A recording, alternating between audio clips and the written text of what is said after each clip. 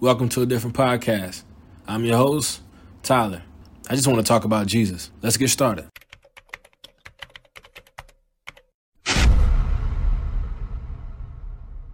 Around the world, there's so many different perspectives on prayer. Depending on what you subscribe to, faith you believe in, what you were taught, whatever the case may be, I'm sure everyone has their say about what prayer is, why it's important, or even if it's important at all. With that being said, if you were to ask 5 different people what prayer was, you probably get 5 different answers. Before we get going, though, here's my disclaimer. The perspective I share throughout this podcast are based on my own level of understanding. Just as every other Christian is in a constant process of learning and growing their relationship with God, I am too. In no way, shape, or form am I suggesting that my perspective is the only perspective, nor am I above being corrected or admitting my error. So when I'm wrong, I'll come back. Let's talk about it. Just be respectful. All right, so where was I at? Okay, bet. So the best way to start is asking, what is prayer? Now to me, the most simple answer I can give you is communicating with God. Now at first, everybody I saw made prayer seem like it was, had to be one specific way. Standing up, eyes closed, bow head, a lot of yelling, a lot of crying. If they had tissue, they would have thrown it, or a handkerchief, whatever the case may be.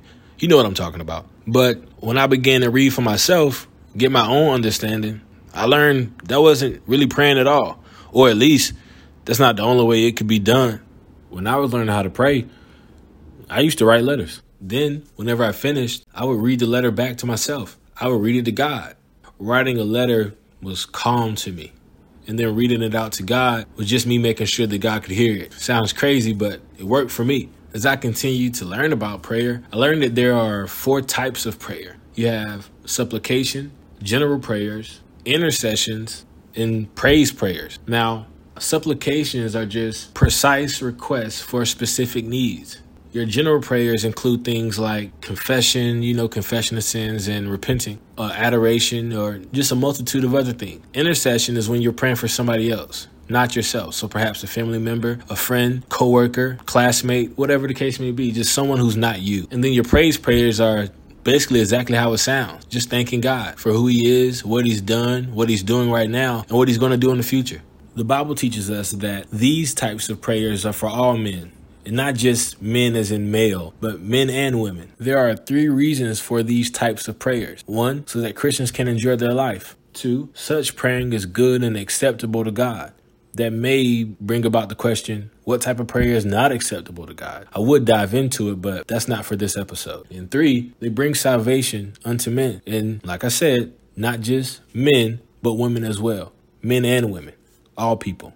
If you've never prayed before, the Bible gives us a good example about how to do it. We can find it in Matthew chapter 6, starting at verse 5. God teaches specifically on prayer, things to do, things not to do, and the way our heart is set before we even go about praying. The example of prayer that he gives us actually starts at verse 9. It goes something like this. Our Father, which art in heaven, hallowed be thy name. Thy kingdom come, thy will be done, in earth as it is in heaven. Give us this day our daily bread, and forgive us our debt as we forgive our debtors. And lead us not into temptation, but deliver us from evil. For thine is the kingdom, and the power, and the glory, forever. Amen. What I thought was cool about the example of prayer Jesus gave us is it includes the 4 types of prayer. Well, 3 out of the 4. By the prayer beginning with Our Father, which art in heaven, hallowed be thy name. Thy kingdom come, thy will be done in earth as it is in heaven. We're acknowledging God for who he is. That's an example of a praise prayer. He also gives us an example of being hopeful for the return of his kingdom and his will being done in our lives by saying, Thy kingdom come, thy will be done. The next portion of the prayer is an example of supplication. We're asking God to give us this day our daily bread and forgive us our debt as we forgive our debtors. So we understand God to be a God of provision, understanding that he will provide for us. We're also asking God to forgive our debt. Now, when we say debt, we're not talking about your student loan, talking about your sin. As we continue reading the Bible, you learn that the wages of sin is death, and Jesus paid that for us. So when we say, forgive us our debts as we forgive our debtors, we're asking God to forgive us for our sins. And when we say, give us this day our daily bread, we're not asking for the things we want. We're asking for the things that we need. And he already knows that. After this, we have another example of supplication. When we say, and lead us not into temptation, but deliver us from evil. Now, I know you're asking yourself, why would God lead us into temptation if he loves us? As we read the Bible, we understand that God doesn't tempt us. We tempt ourselves. I would go deeper into that, but like I said, that's for another episode. What I can say, though, is by reciting this portion of the prayer, we're actually asking God to help us with our daily confrontation with temptation, the things that we struggle with most, that we're trying to get rid of or get free from. That deliver us from evil portion, that's basically asking for freedom from our flesh, from our sinful desires. The prayer ends with another praise prayer. For thine is the kingdom and the power and the glory forever. Amen.